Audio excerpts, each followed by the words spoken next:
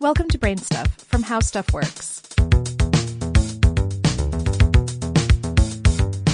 Hey, I'm Christian Sager. This is Brain Stuff, and today we're talking about one-way mirrors, aka two-way mirrors, aka half-silvered mirrors, aka transparent mirrors, aka security mirrors, aka surveillance mirrors, aka observatortrons. I don't know if that last one's a real thing. You know, those things that you see in crime dramas, when one cop is interrogating a suspect while another one watches through a window that appears from the suspect's side to be a mirror.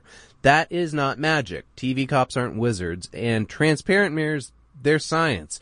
A regular old mirror, the kind hanging over your bathroom sink, that's a sheet of glass holding up an extremely thin layer of reflective metal, and I mean thin. It's less than a micron thin. The metal comes in the form of a metallic salt, which can be dissolved in liquid and sprayed onto the glass in a process called silvering. That's because silver, in the form of silver nitrate, was the first stuff used for this process. These days, most mirrors are actually silvered with aluminum, which is cheaper and sturdier. And once it dries, the reflective layer is given an opaque backing to, first of all, protect it from scratches, and then to stop any light that manages to dodge through the metal layer. Without this backing, you'd be able to faintly see the wall behind it. See, photons are tricky, and mirrors, they're not perfect.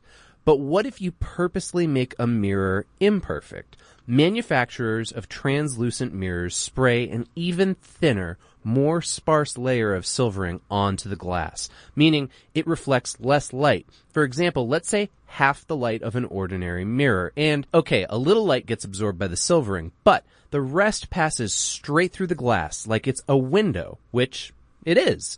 A translucent mirror is just a reflective window. And it's a window from both sides. Depending on the manufacturing process, it might be slightly more reflective from one side, but you can look through it from either. So how come the suspect sees his reflection, but the cop sees the suspect? Well, it's just a trick of the light. The observer's room is kept dark, while the observee's room is lit up very bright. So, on the cop's side, more light is coming through the glass than being reflected from the room. And from the suspect's side, more light is reflecting from the room than being transmitted through the glass. And hey, people ask about this a lot.